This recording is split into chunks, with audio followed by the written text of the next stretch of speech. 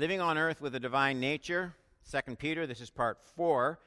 And I'm looking again at this title, Is it easy or hard to be a Christian? Is it easy or hard to be a Christian? Applying all diligence to your faith. The text we're working with is 2 Peter 1, verses 5, 6, and 7 for right now.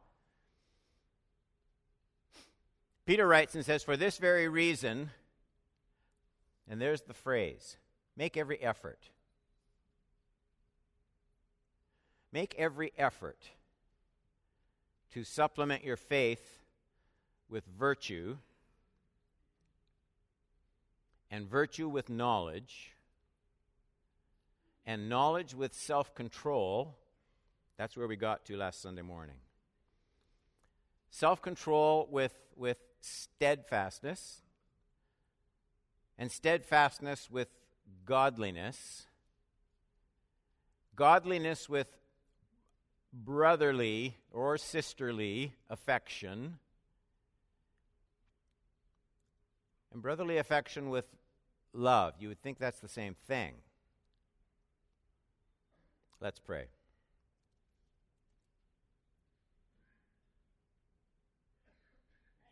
We recognize, Lord Jesus, that unless you come by your Holy Spirit, we will understand the nouns and the verbs and the adverbs in these sentences.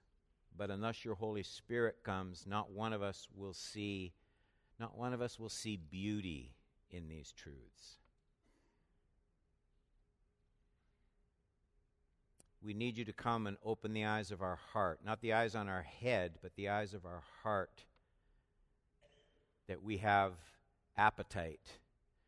We have appetite for spiritual truth. This is what the psalmist was getting at when it's like sweet as honey and like fine gold, because we have an appetite for sweets and we have an appetite for material things, but we don't naturally have an appetite for divine truth. You have to come. You have to come. And so open the eyes of our hearts to the glories of your word. In Jesus' name I pray. Amen. I think deep in our hearts, most of us know that the Christian walk isn't automatic. It is supernatural, but that's not the same as automatic. Most of us don't take the time or make the effort to sort out the process of how our faith gets expanded and nourished. And so we should be grateful for the way Peter, who certainly knew all about the highs and lows of following Jesus, he takes us through this very down-to-earth faith maintenance process. There's this reminder to make every effort to supplement our faith. And what I see in that is faith isn't self-sustaining. How do you picture your Christian faith? Faith doesn't arrive all at once.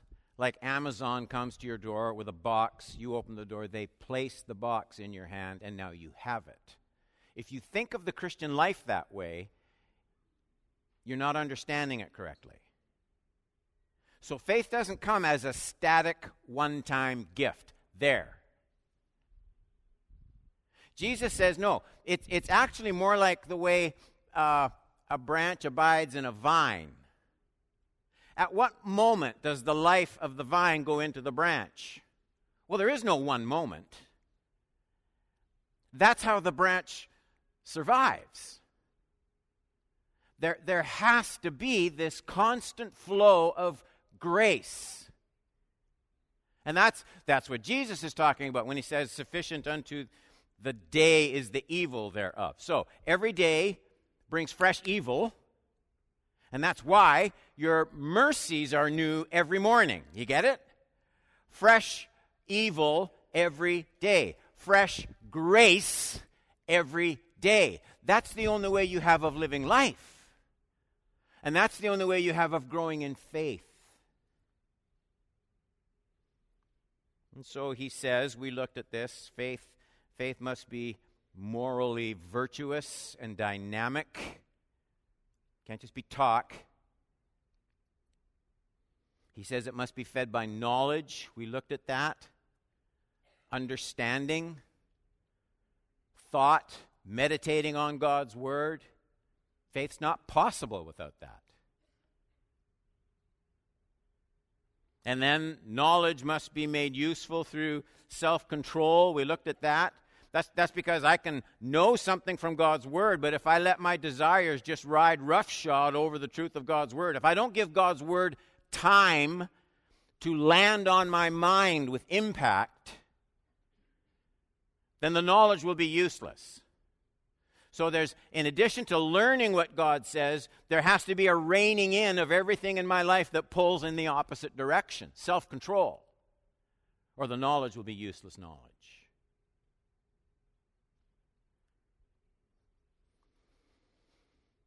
This is such important stuff, and today we're going to continue with Peter's explanation of how spiritual health is sustained both by the work of the Holy Spirit and our determination to make every effort daily to grow in it. So point number 1. True faith must constantly brace for the long haul. This is in 5 and 6. For this very reason, make every effort to supplement your faith with virtue. Looked at that.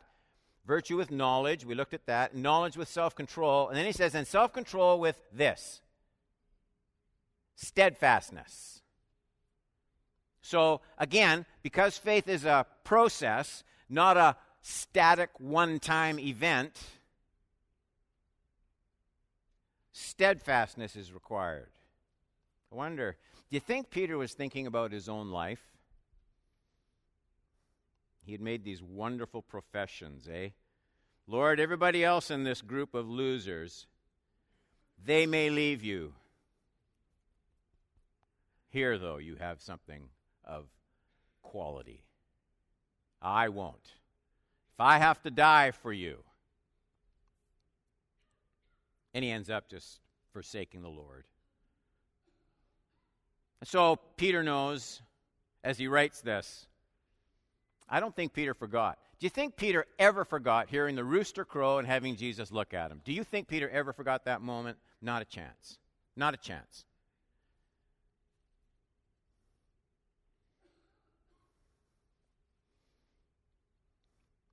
He was thinking of his own life, the difference between talk and stamina, living it out courageously, counterculturally.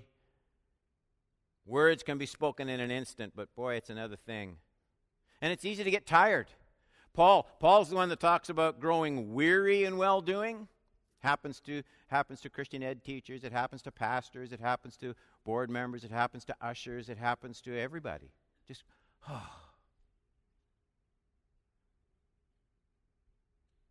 So part of the knowledge that we should be adding to our faith, part of that knowledge will be just this deep understanding that this making every effort, you're going to have to do that over a longer period of time than is convenient. In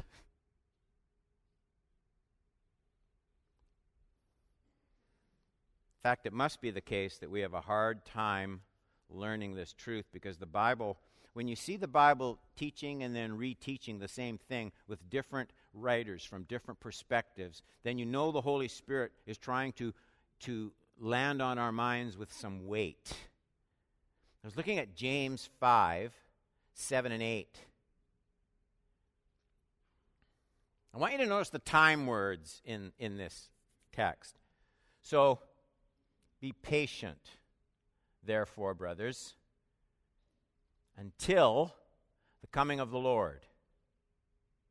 See how the farmer waits for the precious fruit of the earth, being patient about it until It receives the early and late rains. You also be patient.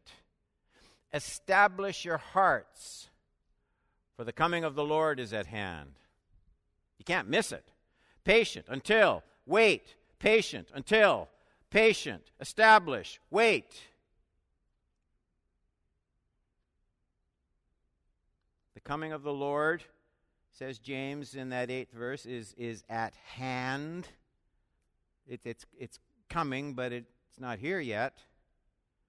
So by definition, the Christian life, at least a lot of it, is lived waiting for something that isn't here yet. Steadfastness is required to do this well, because everything else in the world, think about this for a minute. Everything else in the world, especially in the day in which we live, is designed to speed up results in everything.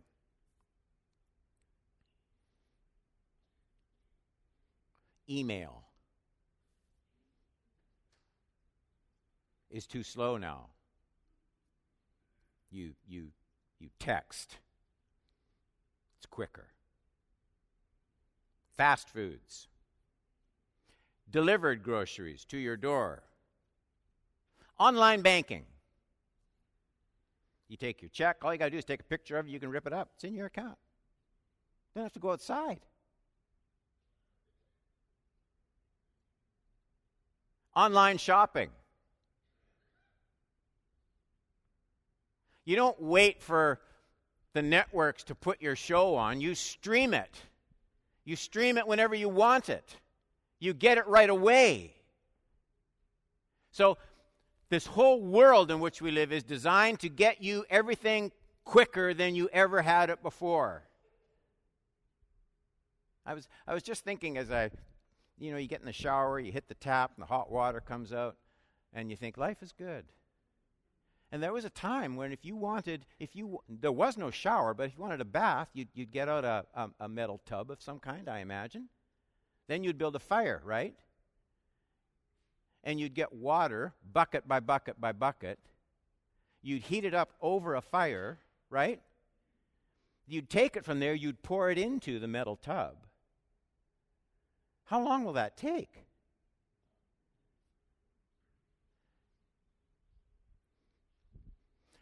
So it's certainly great having everything quick and fast, but there is a huge problem with it. There's a huge problem.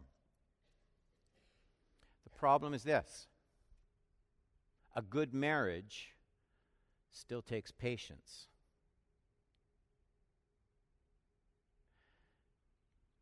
And where will we learn that patience in a culture like ours? We are detraining people in patience. I caught myself doing this. We had something with the internet connection here at the church, and so you want to go online and check your email, and you see that thing spinning around. And I'll bet you a half a minute went by, and I found myself thinking, how do people live like this?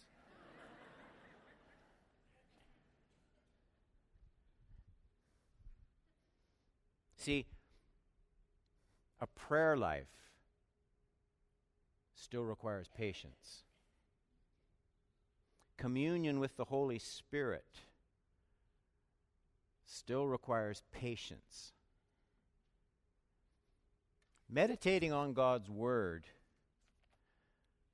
stopping and looking at what the words say, thinking about how it applies to your life. And why am I not understanding that? And what help do I need? What commentary can I get to help me understand what that verse says? And how am I going to apply it to my life? There's no quick way to do that. Meditating on God's Word still takes patience. Stillness. But where is this training for patience to be found in this world? All the false gods respond immediately. And what that means is we need to, now you get it, Peter, make every effort to lean into steadfastness.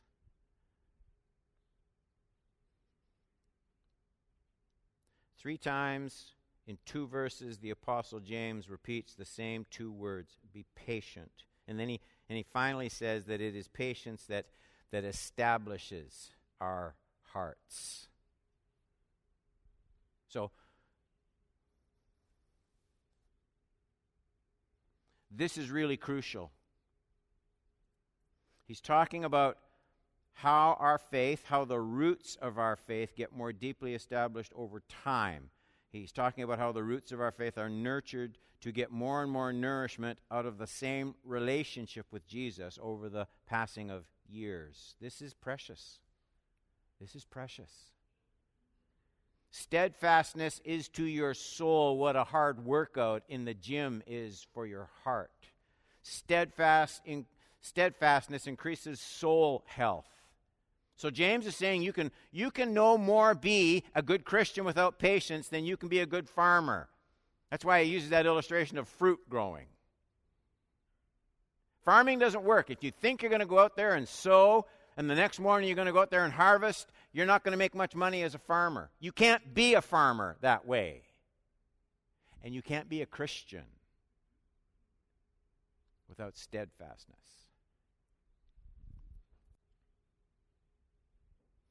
He is saying, James, Christian strength and growth come as a rule, at about the same pace as crops grow. That's how it works. Get your brain around that. Okay, point number 2. Make God himself the center of your desires, not merely self-improvement. It's in verse 6. And knowledge with self-control, self-control with steadfastness, and steadfastness. Why does he put this in there with godliness? I mean, I thought the whole thing was just kind of godliness. The emphasis on godliness is really important here. It's there for a timely reminder to someone like me, someone like you, that virtuous traits of character only have spiritual value as they are related to God himself. I think that's an important sentence. Virtual traits of character only have spiritual value as they are related to God himself. So Peter is saying effort is important. Make every effort, but don't fall into the trap of just thinking about how you're going to improve yourself. Your effort isn't primarily directed toward the self at all. Your pursuit in all of these areas is the glory and honor of God. There is nothing distinctly Christian about pursuing the betterment of self. I think just about everyone does that, sometimes in weird ways. The Bible says that our righteousness, that's not the bad things you do, it's the best things you do. Our righteousness is as filthy rags in the eyes of God. So in our diligence, we aren't just pursuing self-discipline, we're pursuing closeness to Jesus. Those are two very different things. James says we focus on the promise of his coming, we think about his judgment, we think about his rewards, we think about the great gift of redemption. So do you see what Peter's doing with his emphasis on adding godliness to our faith? He's reminding all of us that we're not just creating a system of moral improvement. We're certainly going to have a certain lifestyle as believers. But the fuss isn't just about developing a lifestyle. We're not even trying to be just good people. God is in our hearts. We've been redeemed from the old futile ways of life by the precious blood of Jesus. That's what's in our hearts as we pursue these things. I was looking at it in 1 Peter 1, 17 to 19.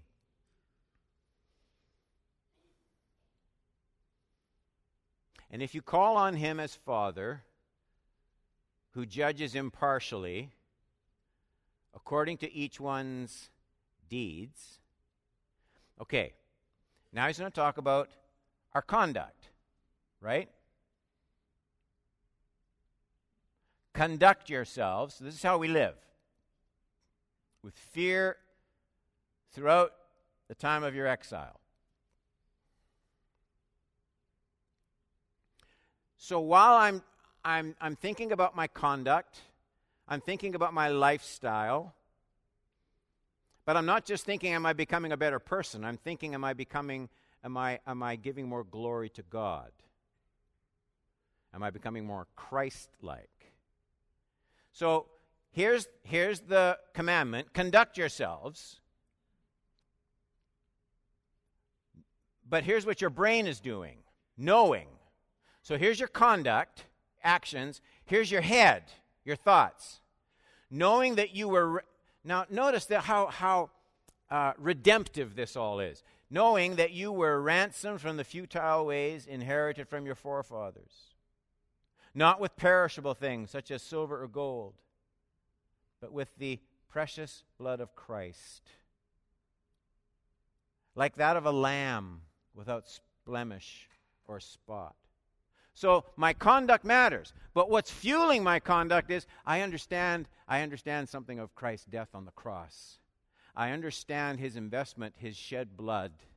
I understand that my whole life now is designed to bring glory to him. I'm designed not just to make Don Horban look great, but my life is to make Jesus Christ look great in all of his redemptive power and glory. And there's all the world of difference between those two things.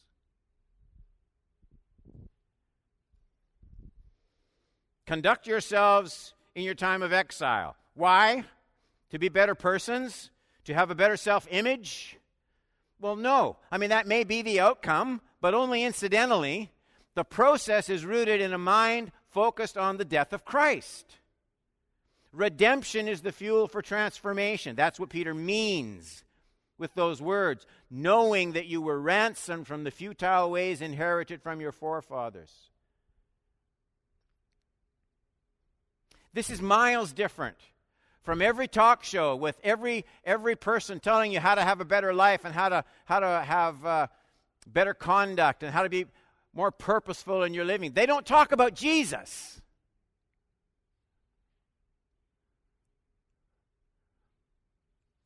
That's all Peter talks about. I care about your conduct. Here's why. You've been redeemed by precious blood of the Lamb. Let me say it as bluntly as I can. There is no other acceptable motive for my acts of righteousness. Not with God. All other motives for good conduct are offensive to God. They are rooted in pride and self.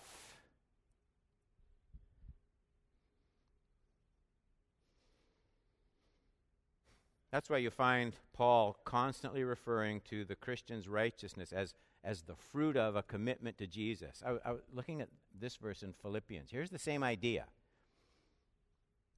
And it is my prayer that your love may abound. So here's the conduct. Your love may abound more and more. So what the world needs now is love, sweet love. This is how I want you to live, Paul says. Loving people. With knowledge and all discernment.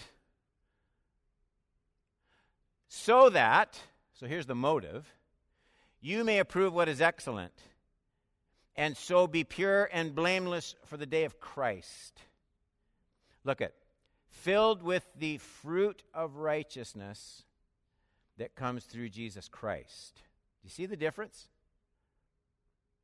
To the glory and praise of God.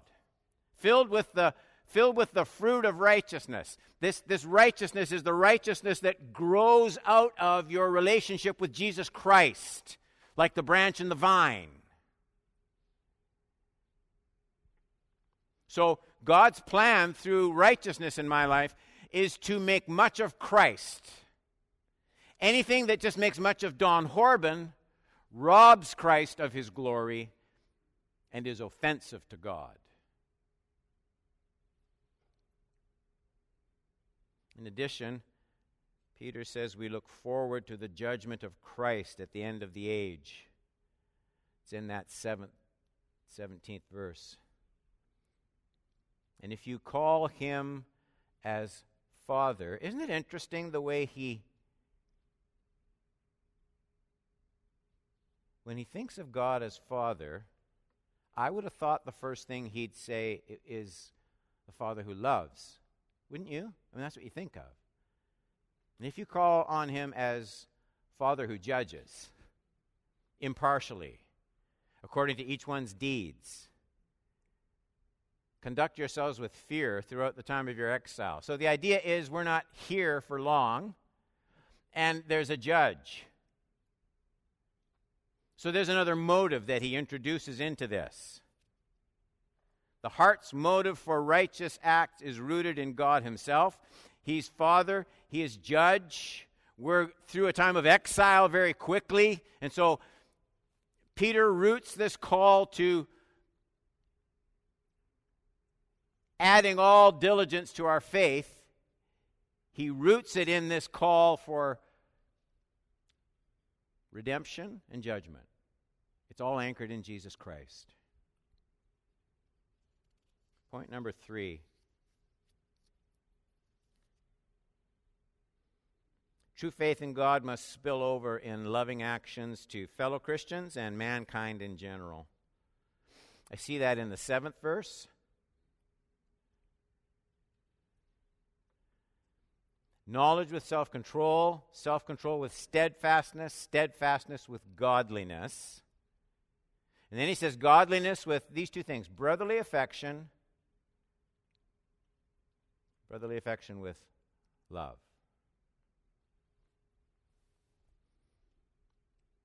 Again, I think there's a linking together of truths here.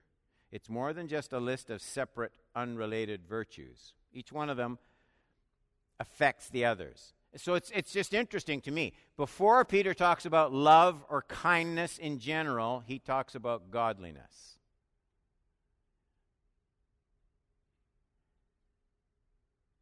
Godliness comes first.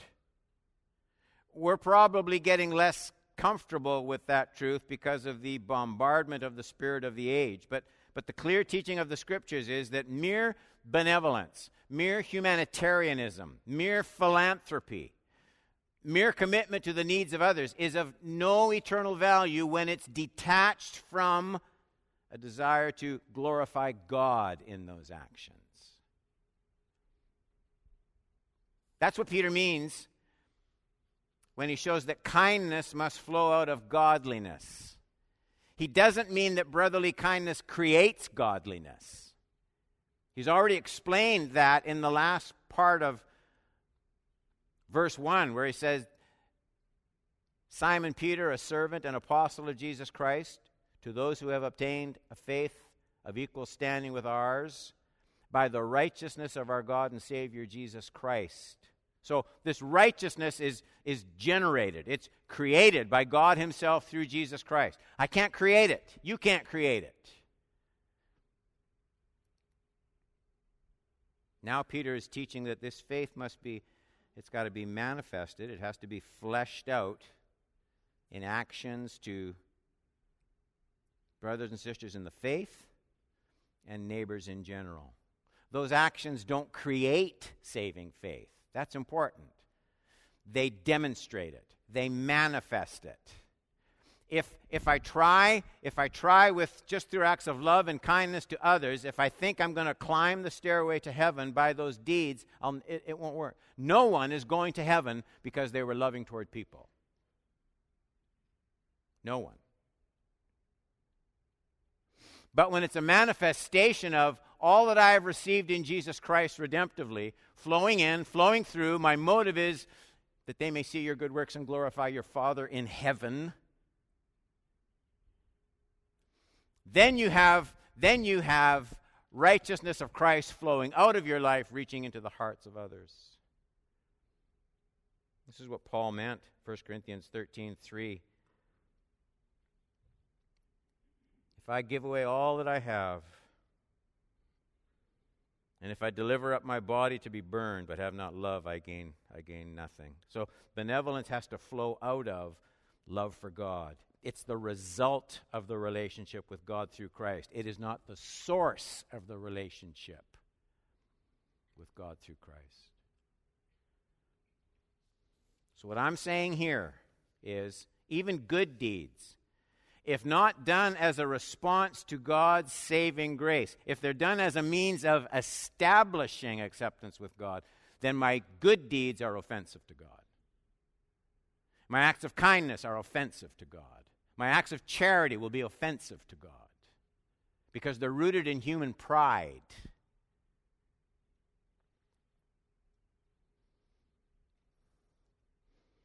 So Peter says we must apply all diligence to show brotherly affection.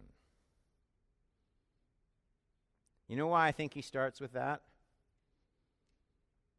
I think he starts with that because it's usually easier to be nice to someone you don't know very well than someone who's a brother and sister in Christ. Because you know what happens as you get closer and closer to people? You realize that they're almost as bad as you are.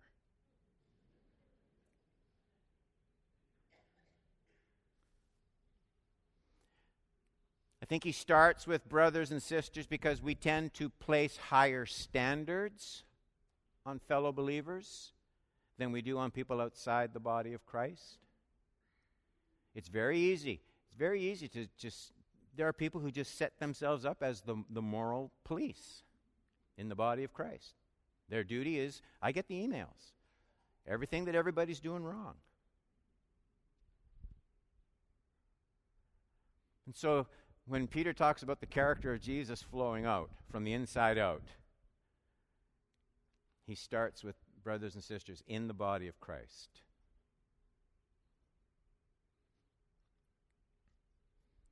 Then Peter says we must make every effort to show love to all people.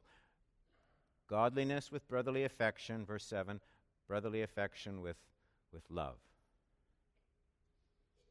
We practice our love here. It's where we develop it. It's where we exercise it. And then we move out in love to a needy and hurting world. I think Paul had this in mind. This is the last reference. In 1 Thessalonians, he says, "Now may our God and Father himself and our Lord Jesus Christ direct our way to you. And may the Lord," see, it's all rooted in Jesus. "May the Lord make your love increase and abound in love for one another," that's the church. And who else? Well, for all. "So that he may establish your hearts blameless in holiness before our Lord and Father at the coming of our Lord Jesus Christ with all the saints." Let's pray.